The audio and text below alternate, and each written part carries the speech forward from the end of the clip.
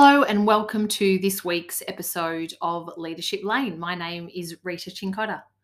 I'm really pleased to be speaking with you again. And what I wanted to touch on this week was empathy in leadership. Empathy's kind of come back in vogue. I don't think it actually ever went out of vogue, truth be told. But I think given the last 2 years, we're certainly spending a lot more time as leaders thinking about how we can best understand our teams at a collective and individual level.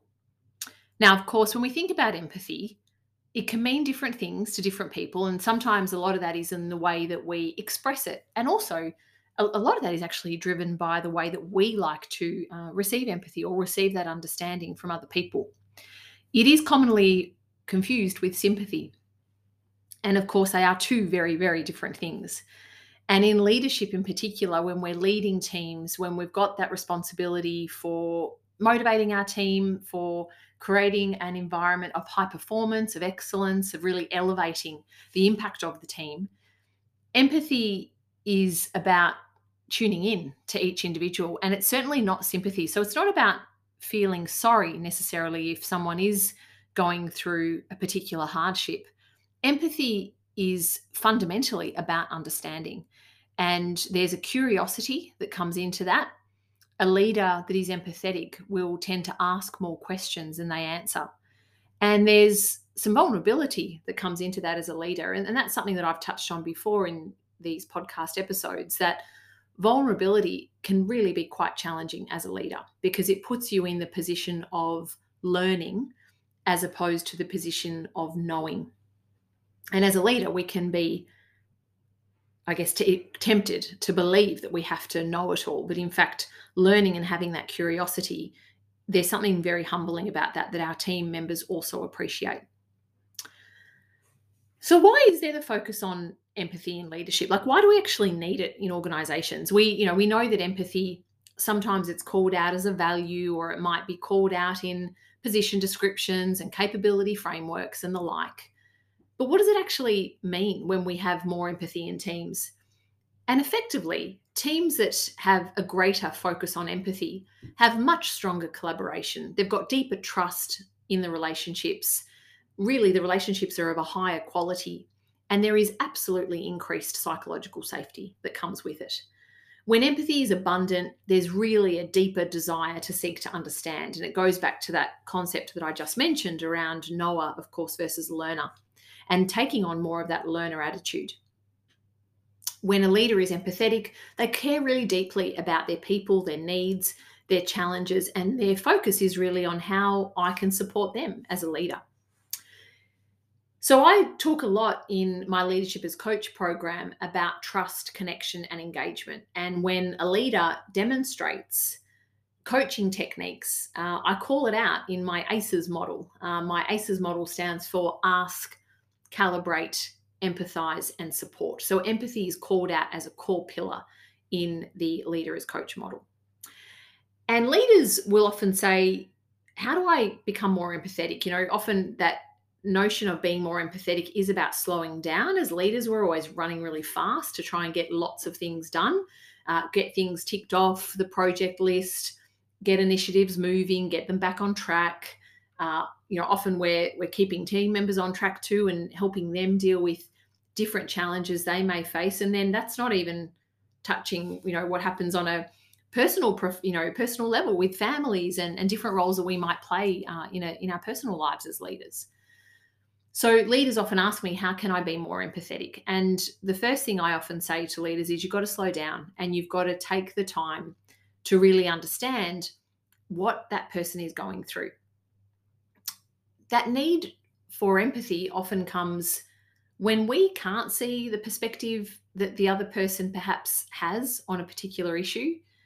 We may kind of scratch our heads and go, why is it that that person is having that particular reaction? Or why is it that they just, can't get their minds across a particular initiative that, you might be focusing on in your team?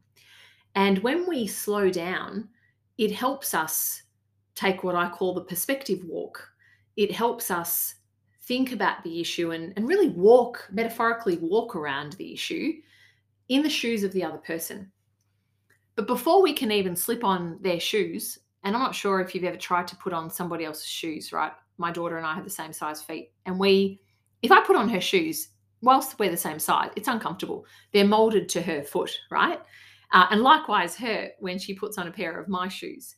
Now, literally walking in someone else's shoes, which is what we talk about, right? But we talk about it in a metaphoric sense. But if you try and do it in an actual sense, it's quite uncomfortable, or it can be, because the mold of the shoe, that shoe has molded to that particular person's foot. And so taking a perspective walk, and when we talk in leadership about, really seeing the issue from that person's perspective or taking a walk in their shoes, it's much easier said than done. I mean, let's face it. We can say that and we can have every intention of doing that. But when it comes down to it, that actually can be quite a challenging thing. And so for leaders, this is about slowing down, and this is about genuinely seeking to understand how that person's viewing the situation. Why are they being resistant to something? Why, may they, they might have a different point of view, but why is it that you can't come together as a team and really collaborate effectively and get to a sense where you might, you don't have to have the same opinion or view on something, but at least that group consensus. And often it's spoken about, we might thrash it out around a board table, or again, metaphoric board table. But then once we're out of the room, we're all agreed on what it is going forward, and we've all signed up to it, we've all committed to it, and we don't walk out the room and then, bad mouth someone else for sharing a particular view, or stab each other in the back because we weren't brave enough to share that view in the meeting or when the discussion was actually taking place. So taking that perspective walk is about understanding what might be going on for that person. Now, empathy mapping, which is usually used in design thinking, but it's used a lot by my colleagues in marketing and other areas, particularly marketing though, marketing, branding, anything around the consumer. Could be product, when we're thinking about our consumer and how our consumer in our businesses make buying decisions, and in the people and culture space, which is where I spend my time, it's about the human experience, that employee experience. We often use empathy mapping in design thinking. So if you've done any work in human-centered design, you'll know what I mean. And if you haven't, I strongly recommend checking it out. So empathy mapping originates in design thinking. As I said, it's heavily leveraged in marketing. And what we use it for is really to help us understand people's thinking. It helps us deepen our understanding of the particular stakeholder we're focused on so we can better cater for their needs. Now, I've looked at lots of different versions of empathy maps over the years, and I've adapted one which is actually listed on my blog, on my website. So if you go to ritachincotta.com, you'll go to a blog, and it's why leaders need to be more empathetic. And in there, I share a version of my empathy map. And I'm going to talk you through that today.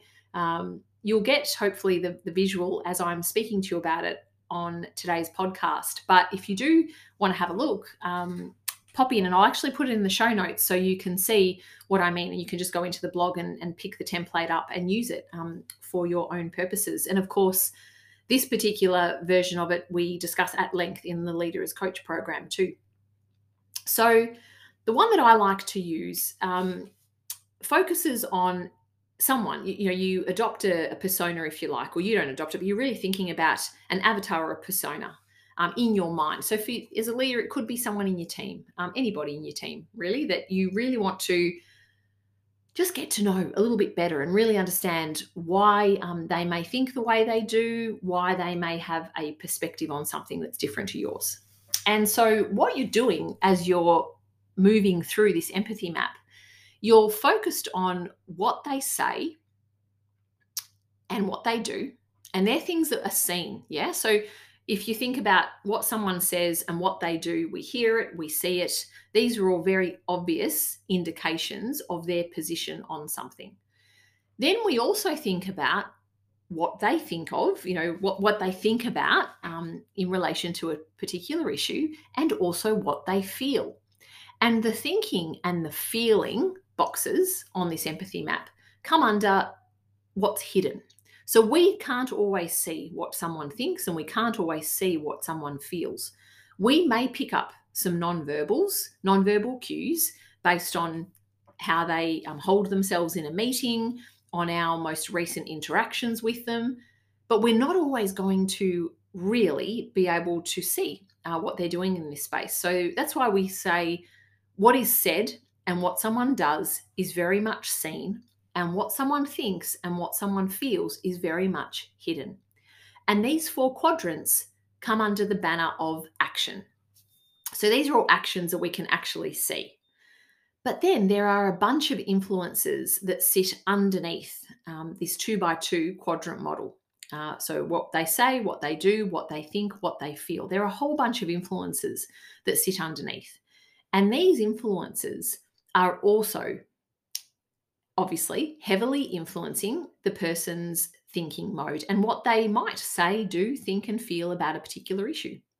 So the influences are what delights them, what they detest, what they defend, what their desires are, and what their disappointments are. And if you can spend some time thinking about those 5D words under the category of influences, and then if you can spend some time thinking about the four quadrants, so says, does, thinks, and feels, you will have yourself an empathy map and a much deeper understanding of your stakeholder, perhaps a team member or a colleague or a peer, whoever you'd like to produce that empathy map for. So there's a template there that you can absolutely have a go at using. I think that it is the most effective way to try and understand a person. Now, I won't, no, actually take that back. It's not the most effective way. The most effective way is to sit down and spend some time with them and get your own sense of what they say, what they do, what they think, and what they feel. But a precursor to that would be that you've had a go at completing the empathy map. And then you may choose to sit down with them and validate some of your thinking. You're probably not going to sit there, pull out your empathy map and go, hey, I've completed an empathy map on you during the course of this week, and I'd like to just validate my responses. You're definitely not going to do that. Not strongly recommended or suggested at all. But what you might do is just have the empathy map that you've produced in the back of your mind, and then you could have a conversation with them. It could be over the course of 3 to 4, 5 conversations with them where you are validating what you have picked up in terms of clues around their behaviors and what they're thinking, they're feeling, they're saying, and they're doing as part of you creating this empathy map. And once you've got that validated, you're going to have a really good understanding of that person's perspective on a particular issue. So I can't strongly recommend enough the use of empathy mapping. It's so important as a tool in leadership. But you'll find once you've done it a couple of times that even when you are embarking on a new project, a new initiative, when you're even thinking about, what might consumers, clients, buyers think about this thing that I want to put out to the world, you are so well supported by getting out an empathy map and just filling it out and then validating it to the extent you can, road testing it with a few different stakeholders, and then you've got yourself a pretty deeper understanding of where that stakeholder might be coming from. So that's empathy mapping. And that's probably, other than having a good conversation, the precursor to that would be empathy mapping. The other thing that I suggest that leaders do is ask more questions. And I did mention this earlier on in the introduction. And the context I gave for that is that as leaders, not knowing and actually asking questions can put us in a position of vulnerability. My view on that is that it doesn't need to. So when we ask questions, if we think about questions as feeding our curiosity and being genuinely open to whatever you may get as an answer, whether it's an answer that you may like, one that you may not. But in asking questions, you are not assuming. And I think that's often where we go wrong in many situations in life, actually. We assume. And they're so dangerous. We know that assumptions are dangerous because it's the world according to us. We've not taken the time to explore with the actual person that we're thinking about, or with the person that's concerned with whatever it is that we're trying to resolve. So asking more questions is about genuinely seeking to understand, and it is about genuine curiosity. If you go in to any conversation with someone and you are asking questions, but you've got the answers already in your mind, and if you can't hide that well, you will be found out. People will get a sense very quickly that, yeah, they're asking me the question, but they already have the answer that they want. And therefore, what's the point of them really asking me the question? Uh, it can be seen as quite patronizing, and it's just not a cool thing to do. So I would, if you're going to go down the path of wanting to increase your empathy in your leadership style and you're going to go down the path of asking more questions, then I'd strongly recommend that they're really genuine questions, that you're not just going through the motions. People can smell that out, and you end up not looking cool. So if you're going to ask more questions, really have an intention of developing a deeper understanding. And as I said, be curious and genuinely seek to understand. Now, with questions, carrying on from that theme, but you've got to ask really good quality questions, yeah? So if you're going to ask a pretty ordinary question, that's not cool either. If we're taking people's time by asking them questions, having a conversation with them, it really pays to put some effort into the questions that you're asking them. Now, that doesn't mean that you need to have 45-minute preparation for every 15-minute discussion that you're going to have with someone, but it does mean having a good repertoire of questions that you can call upon. And the best ones that I like are those open questions. So the what, the where, the how, the why, the when. And we've all learnt that through different walks of life and I'm sure in different leadership travels. But those questions elicit open kind of responses. They invite a discussion, and that's the main thing. They're open type of questions. So asking open type of questions and really good quality questions will ensure that the person feels that they can be adequately heard. They probably won't feel shut down, provided you give them space to answer the question that you're asking them, and provided that the question is a genuine one. And that goes back to that earlier point around asking more questions, but really genuinely seeking to understand. So asking good quality questions is really important. So not, really open-ended, definitely not patronizing, considered questions, and just be really respectful and mindful of the fact that you are accessing and using somebody's time in having that conversation with them. The next point around empathy in leadership is taking time to really understand issues.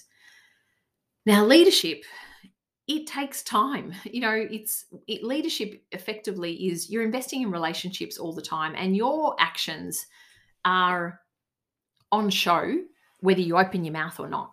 And I think leaders, we forget that by virtue of the fact that we're leaders, we set the temperature when we walk into a room. People feel our energy, even in a virtual space, which we've all been playing in for the last couple of years. People will still get a sense of, they'll get the temperature check, that energy check. When you're the leader, you really set the temperature around that. And it's important to understand that, and I guess important to use it in good measure and use it to your advantage, but not in a malicious kind of way. So if you know that you have a heavy influence in setting the temperature and setting the mood and the energy, then it's important that you give your team time. And that is because leadership is not something that's done quickly. And leadership is also not something that sits to the side. I hear that at least a couple of times a week in speaking to leaders. And I really wish that leaders would accept, as hard as what it can be, it's your role. It is actually the key component of your role. It's the prime reason that you are there is to lead. So I understand that a lot of roles these days will be a little bit hybrid. They'll have a combination of technical expertise and skills, but also leadership. I understand that sometimes people are promoted into leadership roles and they don't want to be there. They are just really good at technically what they do, and they're a very good subject matter expert that sometimes finds themselves promoted into a leadership role.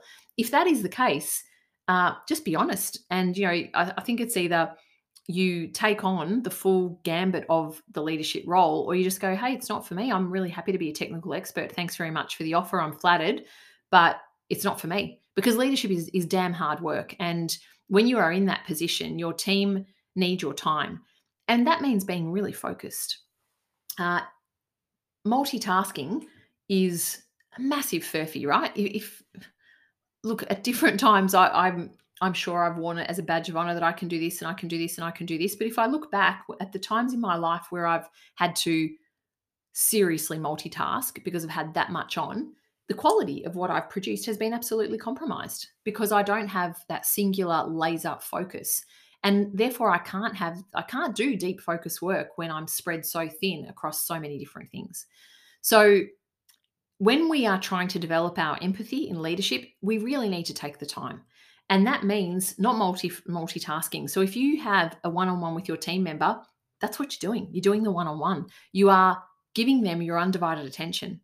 And I think virtual has meant that we probably can be distracted a little bit more than what we can in person because it's less obvious. But make no mistake, it's still seen. If you are stuffing around doing something else, checking your emails, checking your text messages, checking a WhatsApp message, and you're having a one-on-one with a team leader, a team member, who may also be a team leader of yours, they're going to be able to tell. And the message that gives them loud and clear is you're not important enough to me in this conversation. And with empathy comes care. And when you're demonstrating a lack of care because you can't give someone the undivided attention, they see that and it sticks out like a real sore thumb. So it's about really taking the time. If you've got 1 hour one-on-ones and you find yourself getting distracted and also not having the time to do them, then I'd be saying reduce your one-on-one time to 30 minutes and really give that person 30 quality minutes and 30 minutes of undivided attention. They will appreciate that. And you know what? You're probably likely to cover so much more in that time because it's undivided attention time and you are probably getting through issues a lot quicker when your attention is on full focus on them. So I think absolutely honor that individual that's in front of you, give them your undivided time and attention. And that builds trust. When they see that they've got that attention, that focus from you, they are more likely to be open and vulnerable. And that is key, for you to develop that empathy and really that care for them. And the final point is taking that perspective walk. And I talked about this earlier in this podcast, but you're putting on someone else's shoes, they're going to be a little bit uncomfortable.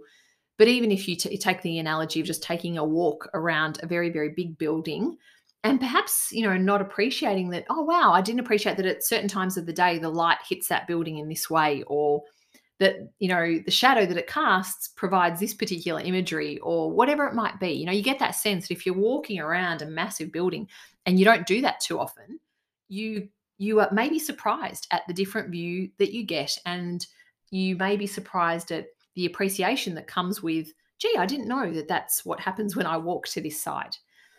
And that's exactly the same in taking this thing that I call this perspective walk. And that means you're seeing the issue from the other person's perspective. And after you've done that empathy mapping exercise where you're really in tune with what they say, they do, what they think, and what they feel, you've got a different understanding of their perspective. And that absolutely is fundamental in empathy and particularly in leadership. But most importantly, it strengthens the trust, the connection, and the engagement that you will no doubt be looking for with your team, because that's what equals great leadership at the end of the day. So I hope that has been useful for you today around empathy and leadership, why it's important. I've given you 5 ways around how you can build it. In the show notes, I've got a link to the blog, which will give you an understanding of the empathy map that I've talked about today. And if this is of interest to you, check out the Leader as Coach program, because we do spend quite a bit of time in that program focused on empathy and why it's so important and why it pays off for you as a leader. Thank you so much for listening, and I look forward to having you again on the podcast next time. Take care.